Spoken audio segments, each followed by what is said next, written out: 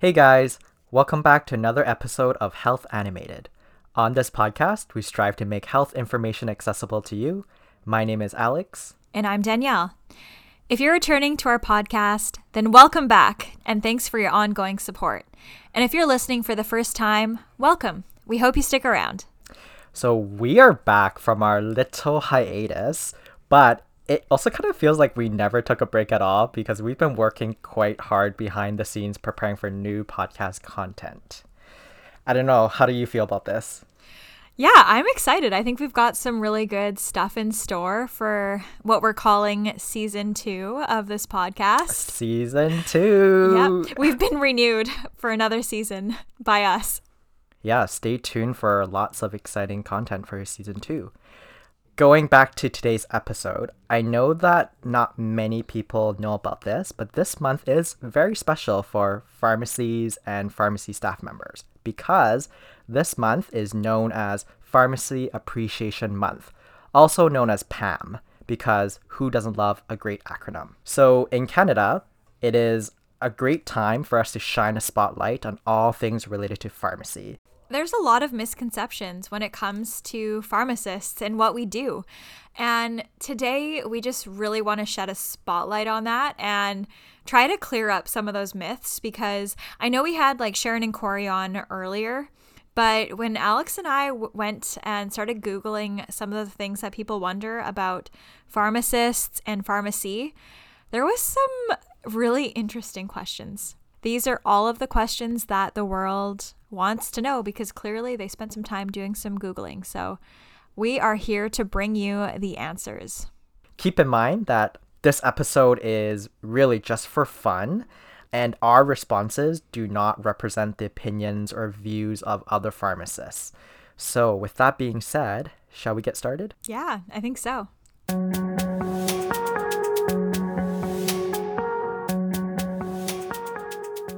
Okay, our first question is, how do pharmacists help patients? Ooh, that's a nice way to ease into it. You're welcome. Yeah, thank you.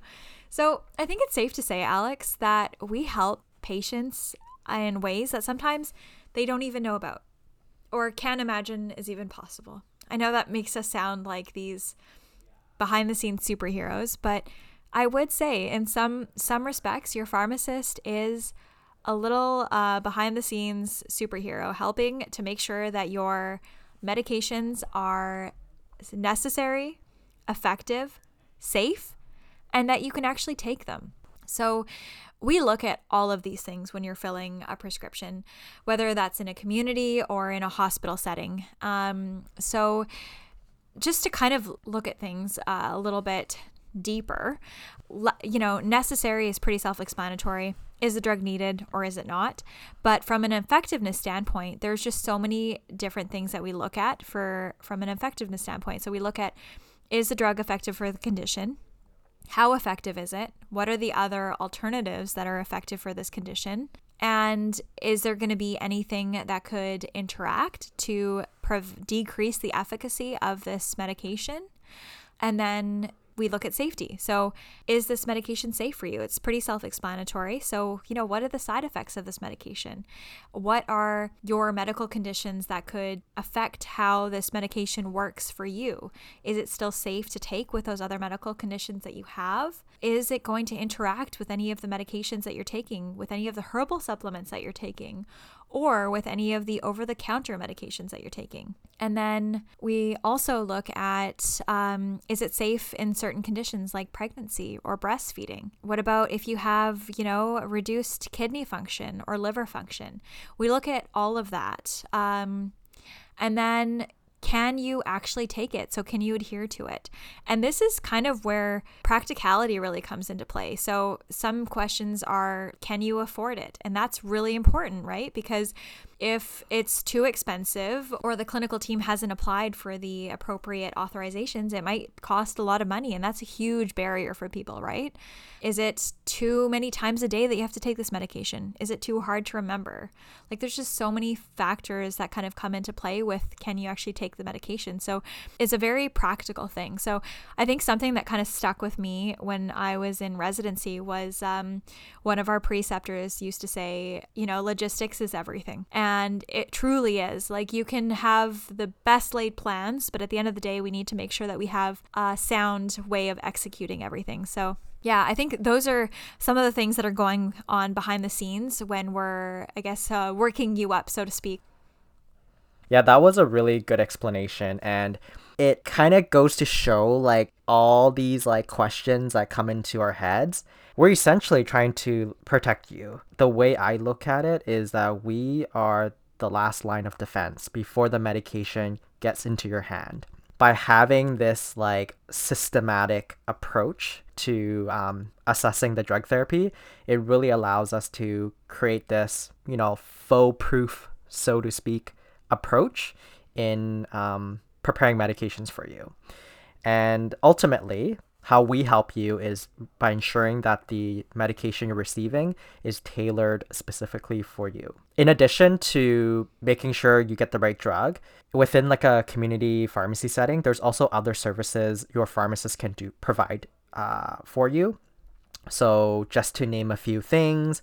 Here in British Columbia. Yeah, that's a good point. So it really also just depends on where you live. Like, things vary by province within Canada, and looking at more on a global stage, I'm sure what a pharmacist can do can be quite different depending on where you're from. I know like in some countries, pharmacists are viewed more as like someone who compounds medications, prepare medications, so more like doing the like almost like acting like a chemist, like preparing medications and having a lot of knowledge around that.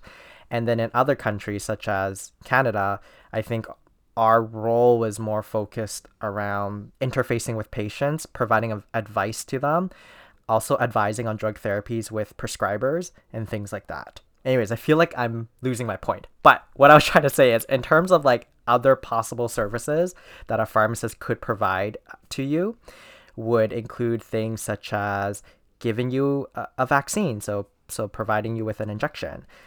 Obviously, something that's very important in today's pandemic, where we now have the COVID-19 vaccines, and so pharmacists continue to play a really big role in ensuring the public health and safety.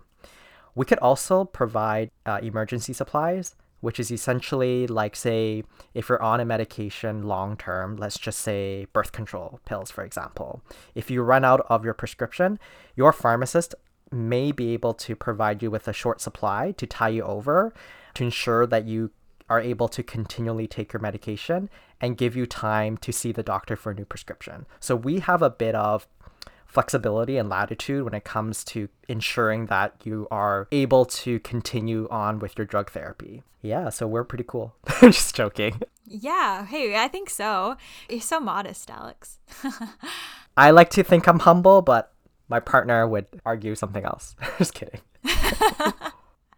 Yeah, I think, I guess one other thing that I kind of would just like to point out when it comes to how we keep you safe, when it comes to assessing a prescription, the more information that you can give your pharmacist, the better. Because when you get that prescription filled from your doctor and you're handing it over to your pharmacist, if you don't have a relationship with that pharmacist, if you're getting it filled somewhere that you've never been before, they don't really know a lot about you or about your medical conditions, about your medical history. So in order for them to kind of be able to do everything to the best of their ability, they need to ask you a few of those questions. And so don't feel kind of uncomfortable if they're saying, oh, hey, like, do you have any allergies? Do you have any medical conditions? Because those are all important parts about them doing their job. So yeah, I think it makes the job of a community pharmacist a lot easier if you can provide that information to them. Yeah, I couldn't agree more. It's really, I think it's an equal partnership between the pharmacist and the patient. So, and it all starts with a trusting relationship. Like, we can actually do a lot for you, and sometimes all it takes is asking and sharing the necessary information. Absolutely. Okay, I think we crushed that question. Actually, one more thing. As you guys might know by now, I work in a hospital setting, and Alex worked in a community setting previously. I still do, just once a month. Yeah. So during my community rotations, another thing that people didn't really fully realize sometimes is that pharmacists can also provide advice for the over-the-counter medications. So, when you're just out there looking for a cough and cold medication, you know what? It's probably a really good idea to talk to your pharmacist, because not only are they going to help to find something that is effective and safe for you, they're probably going to save you some money too. So just ask if there's any questions about any of those things that are on the pharmacy shelves, because we are here to help and we really love it when you ask questions. Yeah, no, good point. Community pharmacists, super helpful with over-the-counter type questions, because like there's just so many products on the shelf and it can be quite overwhelming. Like even just looking at cough and cold, it's a huge moneymaker and it takes up a huge section of the aisle. And I feel bad because part of it just creates a lot of confusion. Like, how many different variations of a cough and cold product can there be? So it's just nice to have a pharmacist kind of walk you through the ingredients and make sure that the ingredients in the bottle are necessary for the symptoms, for your symptoms. Yeah, talk to your pharmacist. Okay, so Alex, we digress a little bit. Yeah, a lot.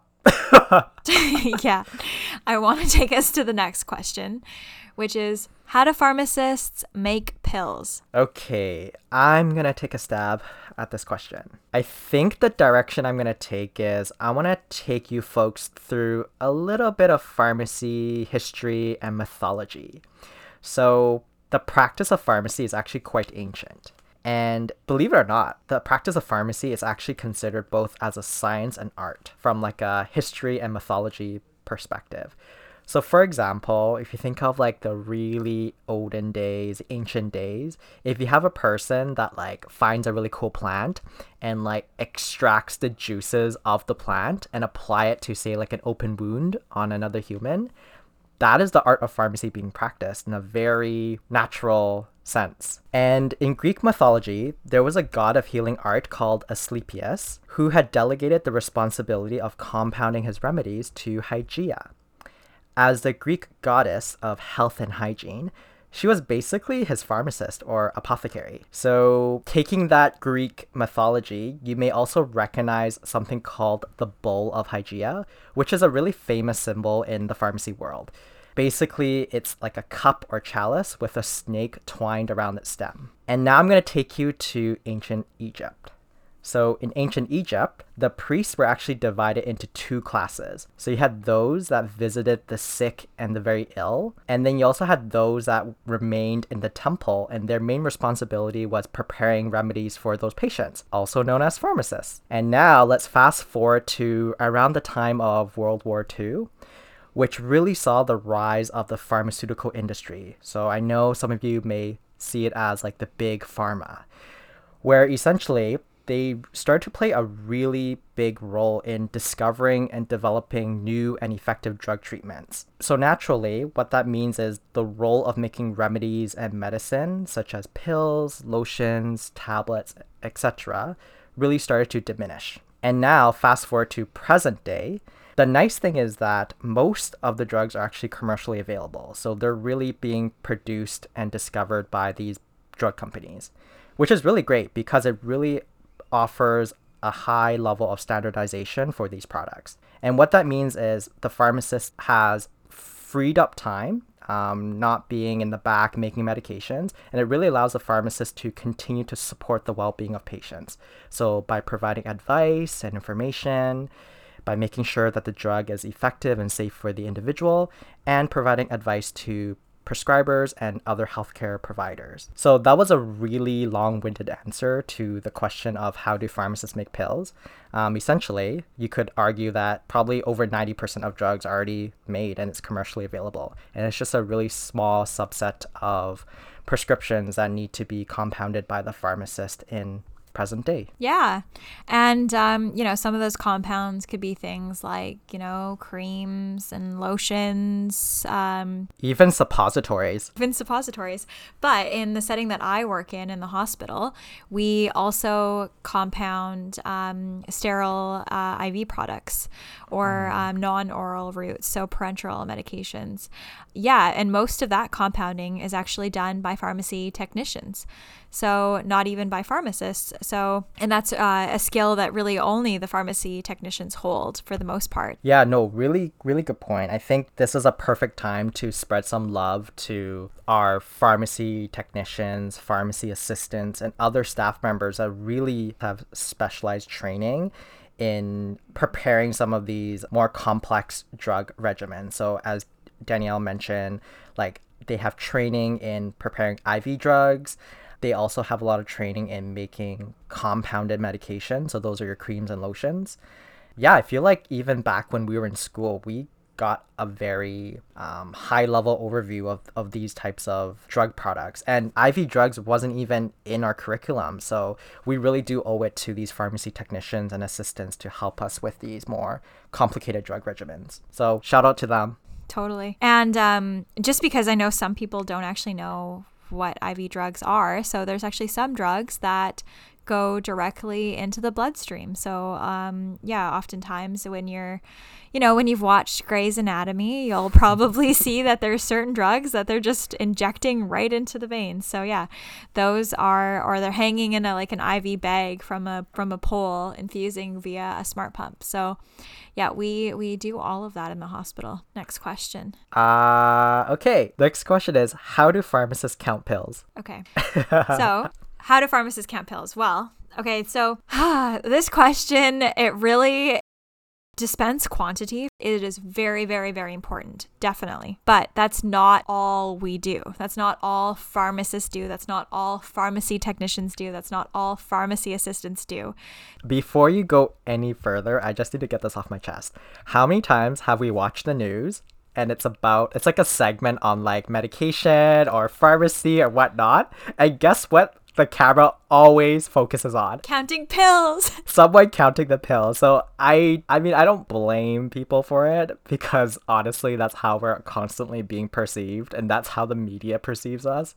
So, but anyways, That's just a little pet peeve of mine. Yeah, we don't only count pills. Show us talking to patients. Yeah, we do. We talk to patients. But I remember when I was a student working in community, one of the patients asked, like, oh, you're a student, like, how long do you go to school for? I was like, at the time there wasn't the PharmD program, right? So we graduated with the BSc Pharm. So at the time I said, oh, it's 4 years of pharmacy plus a year of undergrad science is mandatory, so 5 years total. And she goes, 5 years to put pills in a bottle? Then I had to kind of provide some education and say, that's not all we do. So yes, okay, so you guys, it's not all we do. So just to kind of answer the question from Google, how do pharmacists count pills? Well, we count pills by fives in that counting tray because it's easy to eyeball, and it's really easy when you get into the flow. So for the most part, your dispense quantities are going to be pretty divisible by 5. And if it's not, then it's easy to just count a less than 5 remainder. So anyway, I'm working in this community pharmacy and I'm counting away. And somebody had the audacity to tell me, Danielle, you're not that fast at counting. Like, what do they teach you in school? Why can't you count faster? And I was just really deeply offended and a little bit triggered. That's why Alex said, does this trigger you? Because, nobody wants to hear that they're not counting fast enough. I'm going to count as fast as I can, for God's sakes. But anyway, so, and you know what? There's some pharmacists out there that have been using automated processes to count things for years. So my father, who's a pharmacist, he has been a pharmacist for over 30 years. And the year that he graduated, he was working for a pharmacy where they were also hand counting pills. And when he went and opened his own pharmacy, the first thing he did was buy an automated pill counter, because he's like, I don't want to count pills. It gives me a headache. Like, we'll only count the things that we really have to double count. But anyway, that is definitely a philosophy that him and I share. I'm not a fan of hand counting things. I totally agree with your dad. Like, we love technology and we embrace technology. I know that back when I was working full time in a community pharmacy, like we would have this huge machine that would do all the counting for us. Like our top, like it's basically a large machine with like all these cells that contain obviously drugs inside them. So you can think of it as like a huge vending machine. So it does all the counting for us. Love that machine. And when it broke down, oh my God, it was like all hell broke loose. And then I also know like sometimes some pharmacies would use these like smaller versions where it's like a portable counting machines where you basically pour the pills into a funnel and then it just counts it for you. So there's a lot of ways to count pills these days, and yeah, really, like, counting pills is such a small piece of what we do, even though it's like disproportionately represented by like the media and other things. And also now by us in this podcast, because we spent so much time talking about it. This will be the last time we talk about counting. Never again. With that being said, I think we should move on to the next question. Is this one awkward? It's a little awkward. It's awkward. Let's ask it anyways. They love awkward. Okay, so how do pharmacists make money? I think I'm going to try to break it down between sort of like the private sector and like the public sector. Okay, so I'm going to take you folks through the private sector of pharmacies. So that's like your mom and pop stores, your chain pharmacies, your big box retail stores. So what happens is at the store level, we would buy drugs from a wholesaler, and the pharmacies have a bit of latitude in determining how much markup to put on that drug, but there is usually a limit, and that limit is typically determined by the government. So in a nutshell, the markup is generally pretty low. So that's like the drug cost. And then in association with the drug cost, there's also what's called a dispensing fee. And that's a small fee that we charged for the service we provide. So like our clinical thought process, you know, it could also cover parts of our overhead and things like that. In provinces like British Columbia, the dispensing fee is like $10 per medication. And if you look at like projected business models, this dispensing fee does not really even cover the overhead of the pharmacy. So that is not good because that is, yeah. We're not really good business people, let's just say.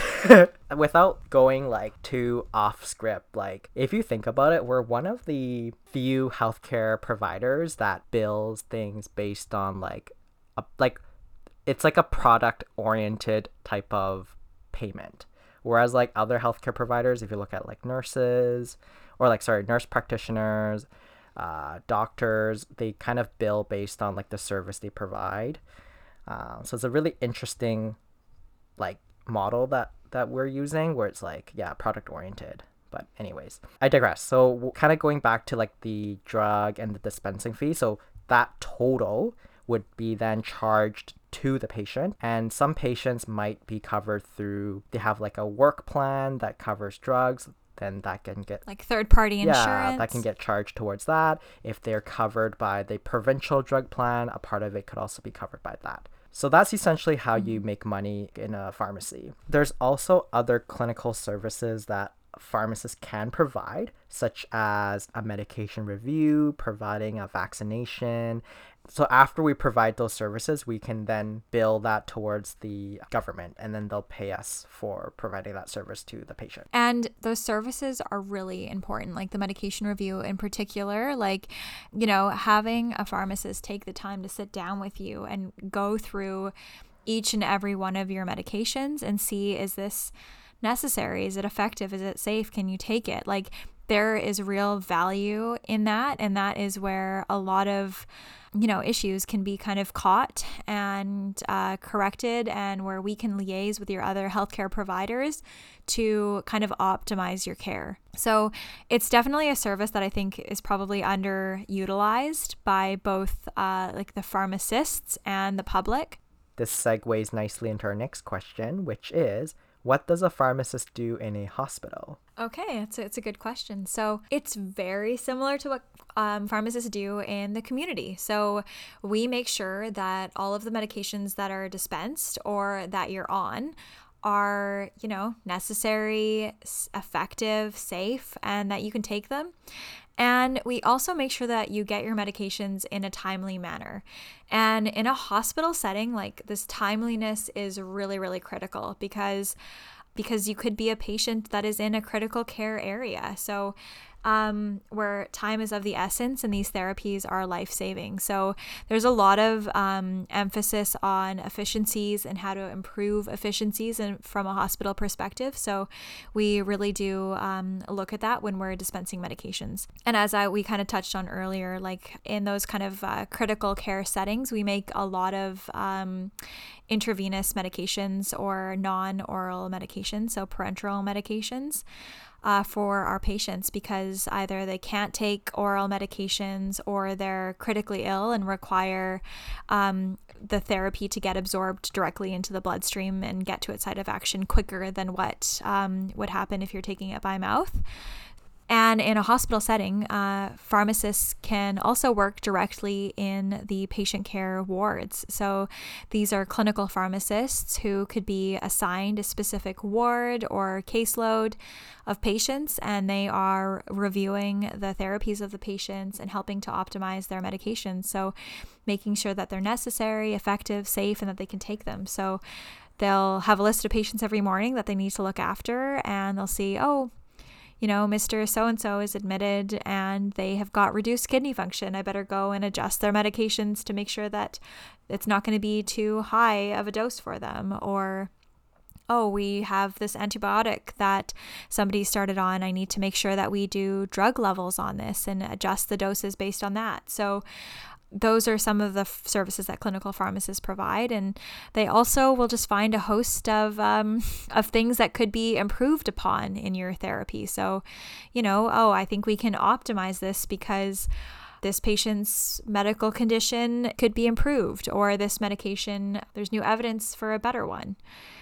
When I was working as a clinical pharmacist, you would just do a lot of running around, interviewing your patients, and trying to make sure that everything is the best it can be for your patients. And then also helping to make sure that when the patient goes home, that they know what they're supposed to be taking, what they're supposed to be stopping, and making sure that everything that we're sending them home on is something that they can afford and that the plan is okay and that they can take these medications when they return home. So we're really there to just make sure that the patients receive the best care possible and the best medication therapy possible. Yeah, regardless of what setting you work in, the common goal is making sure patients get their medications in a timely manner, that it's safe and it's effective, and that they're able to afford it, right? So those are some common threads across all types of practice settings. So really appreciate you just walking us through the day-to-day of a hospital pharmacist.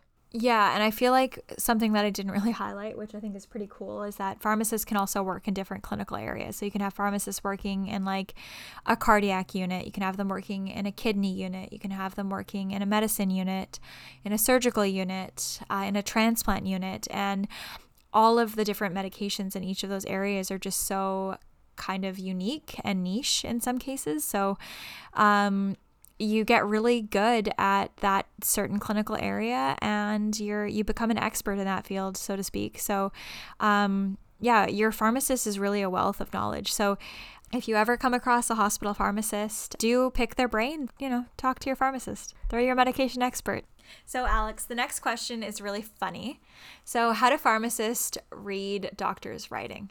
So when we were in school, there was this course called Pharmacy 101, and we read doctors' writing day in and day out, and we took exams. No, just kidding. That never happened. So really, believe it or not, it just comes with practice, just like any other skill. And in this particular situation, it's a skill of deciphering doctors' handwriting. And you mean terrible handwriting?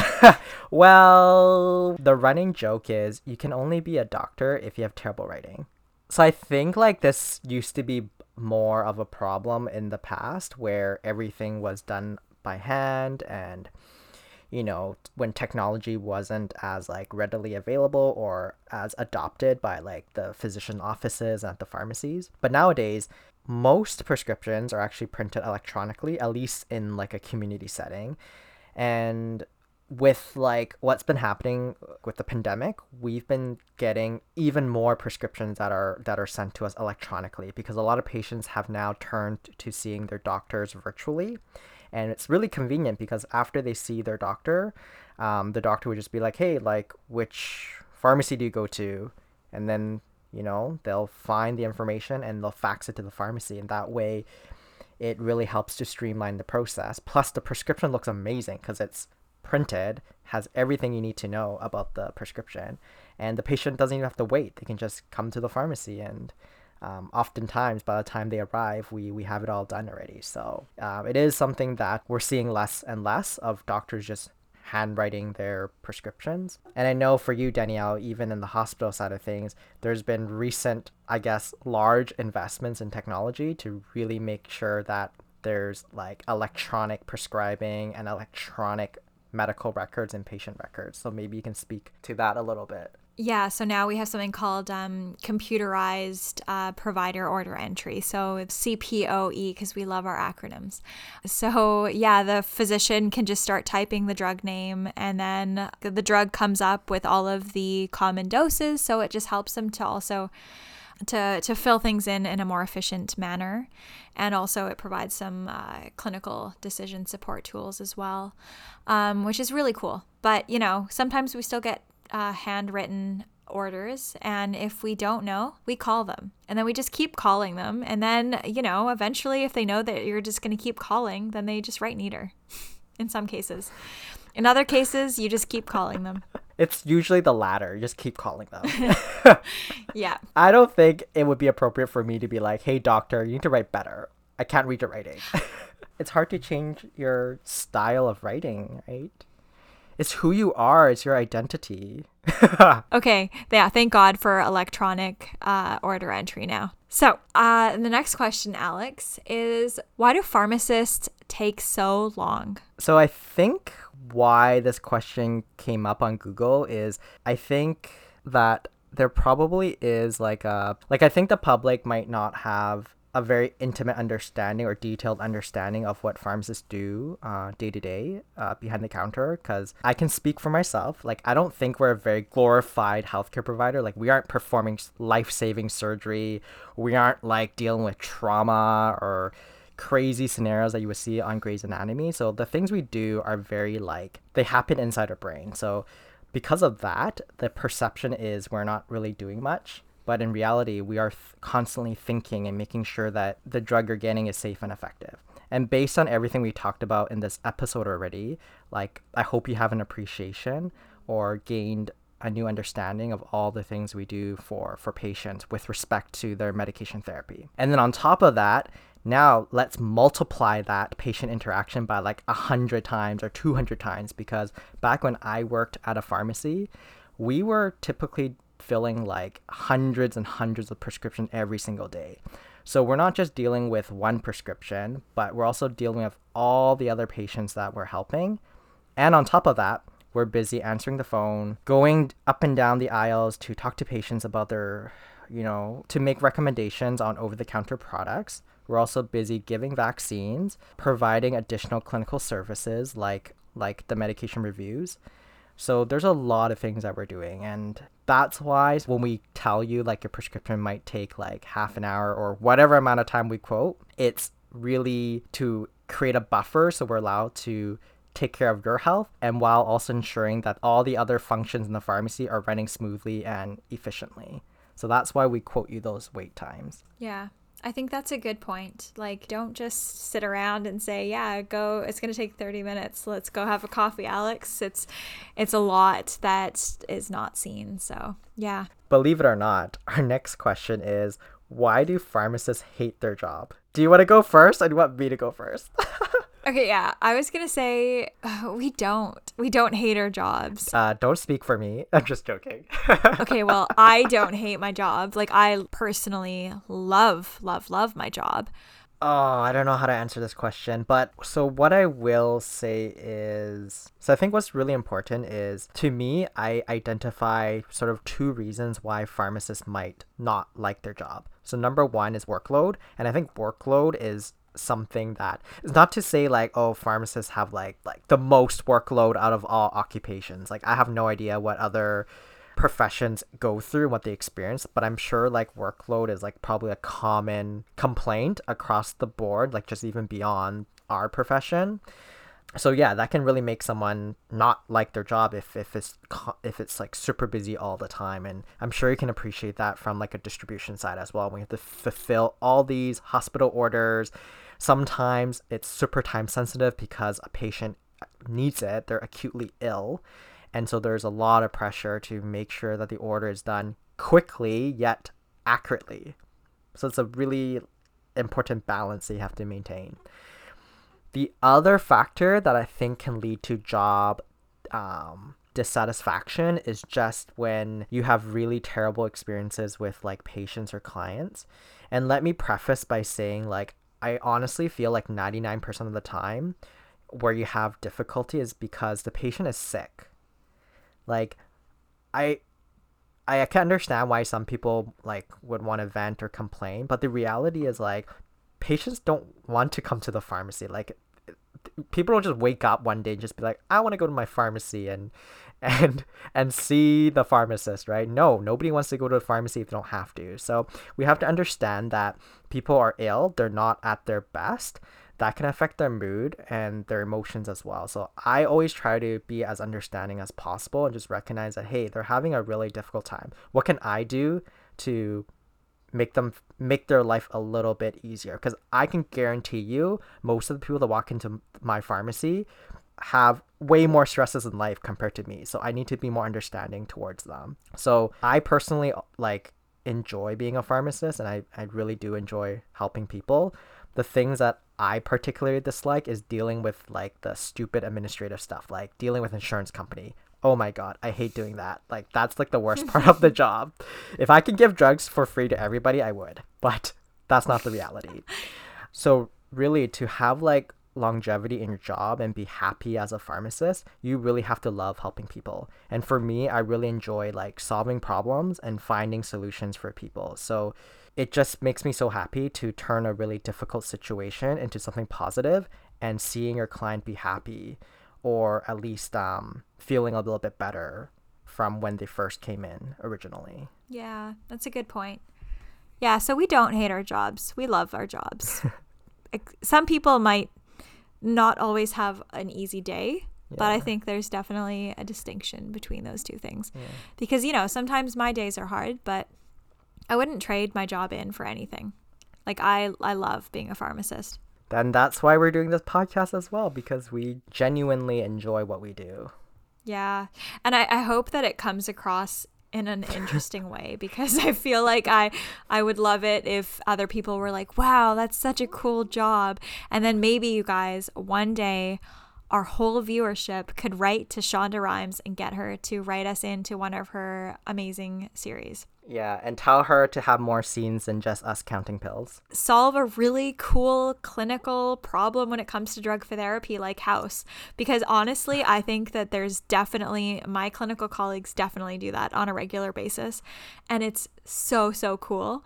But I think the problem is that I think it would just take a lot of explanation. And like, I think it's not as visual. You can't really show a drug doing its thing inside the body like you can, like, you know, surgery. We go back to surgery all the time because it's the most visible thing.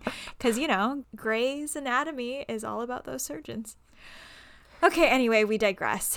You know, we're not going to go into Hollywood anytime soon, but we can answer the next question. I will let you take it away, Alex. So where do pharmacists get their drugs? So it might be easy to assume that we just buy our drugs directly from our drug companies like Pfizer, Merck, and the likes. But there's actually like a middle person called the drug distributors or the wholesalers who buys the drugs in bulk from these drug companies. And then the individual pharmacies would order from these distributors. So it's kind of like, you know, nowadays it's like doing an online order. So everything's computerized. So you just enter all the things you need. And then typically the drugs would arrive the next business day. And if you're a really high volume pharmacy, you might even get deliveries twice a day. So yeah, that's how we get our drugs. Yeah, pretty cool. Yeah, the drug distributors were probably like Amazon Prime before Amazon Prime was a thing. Like they were always doing like twice daily deliveries.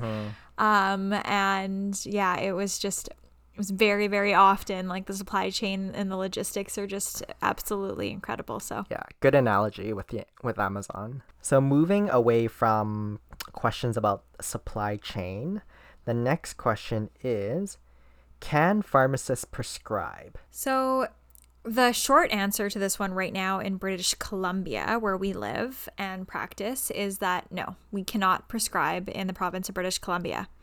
So there are certain provinces across Canada where pharmacists actually can prescribe medications, and these pharmacists do have additional training that they need to go through to get regulated to prescribe.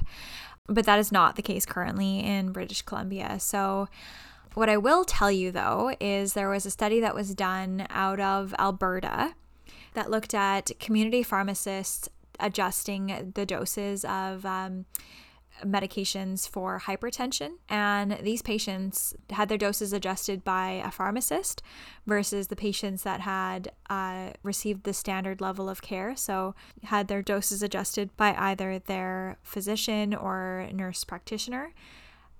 Did not have as good outcomes as those that were adjusted by the pharmacist. This trend was also seen as well with diabetes medications and cholesterol medications. So I think that there is certainly utility in allowing pharmacists to prescribe medications, because at the end of the day, it is all we went to school to do, right? Like we went to school to learn about drugs. So who knows drugs better than any other profession? Your pharmacist. I think that it's interesting because I have so many friends that have kind of told me, like, you know, when we talk about different like medication related issues, they're like, wow, like I didn't know that you guys knew that, or that's so cool, that's so interesting, like wow, you know so much about this. And it's like, well, yeah, like that's all I went to school for. Like this is what we do. We know drugs. So I digress, and I don't know, I just feel like this one has been like, also pharmacist prescribing has been one of those things that has been kind of like on the table for just decades and gets like no Doesn't go anywhere. traction. And I think like how do you push something along that nobody knows they need because you didn't really do a good job of like showing and demonstrating? I don't know. Okay, next question.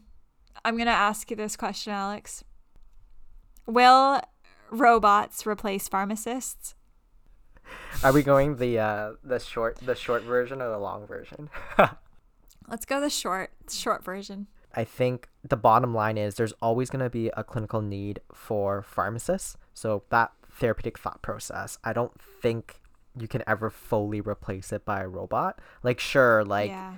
there's now things like machine learning and AI, and you know there's a lot of cool applications of these technologies, but at the end of the day I think you need like a human at the end somewhere in the process to really make those clinical decisions, especially when it's not so black and white, like the nuances. Because honestly, medicine is a gray area. It's never black or white. Like we're always being thrown into situations where it's like, well, I don't know, like we've never, like there's no textbook answer for this. But what we do know is we walk through the process. We weigh the pros and cons of each decision. And based on all of that and based on our thought process, we then make a decision that is most appropriate for the patient, that's tailored. So that's where I think as pharmacists, where we truly bring value to a team. Yeah. And no, I totally agree with you. And I don't think that there is like any kind of computer that would be as sophisticated as the human brain in this respect. And I think it would be asking like, can machines and robots take the place of doctors? And I think that the answer is no for both of those questions. Like there's too much to know. And like you said, everything is gray. I totally agree with that. And there's so much to take into account and consideration. But I think technology can definitely help us. Oh, and 100%. I embrace all of that because I think that, you know, we shouldn't have to memorize more than we need to because we should be focusing on those critical thinking and appraisal skills. I agree. So I agree. yeah, I look forward to the robots helping us in the future. Maybe it'll be like WALL-E without the sad, depressing ending. Yeah, it'd just be really interesting to see how the practice of pharmacy continues to evolve as we become more integrated with technology. And yeah, it kind of feels like this entire episode was, I don't know, it kind of feels like a therapy session for us to go through all these questions. But I'm hoping that you found this topic interesting. And yeah, we just wanted to kind of unpack what we do a little bit more, especially being this month where we want to show a little bit more love and appreciation for pharmacy and all the people that's involved in making our jobs so amazing and that we love so much. And one thing to also mention is like the things we share is really just from, you know, myself, community focused. You know, Danielle is hospital focused, but there's also other like non-traditional career paths that a pharmacist can take. So such as academia, research, industry, government, regulation, policy, and even like health technology. So don't feel like this is like representative of like all the jobs that are available to a pharmacist. So yeah, and if you're interested in learning more about it, like let us know. We love to kind of talk more about pharmacy. So we'll leave it up to you to let us know what you're interested in. Yeah. In the meantime, we hope that you enjoyed this episode.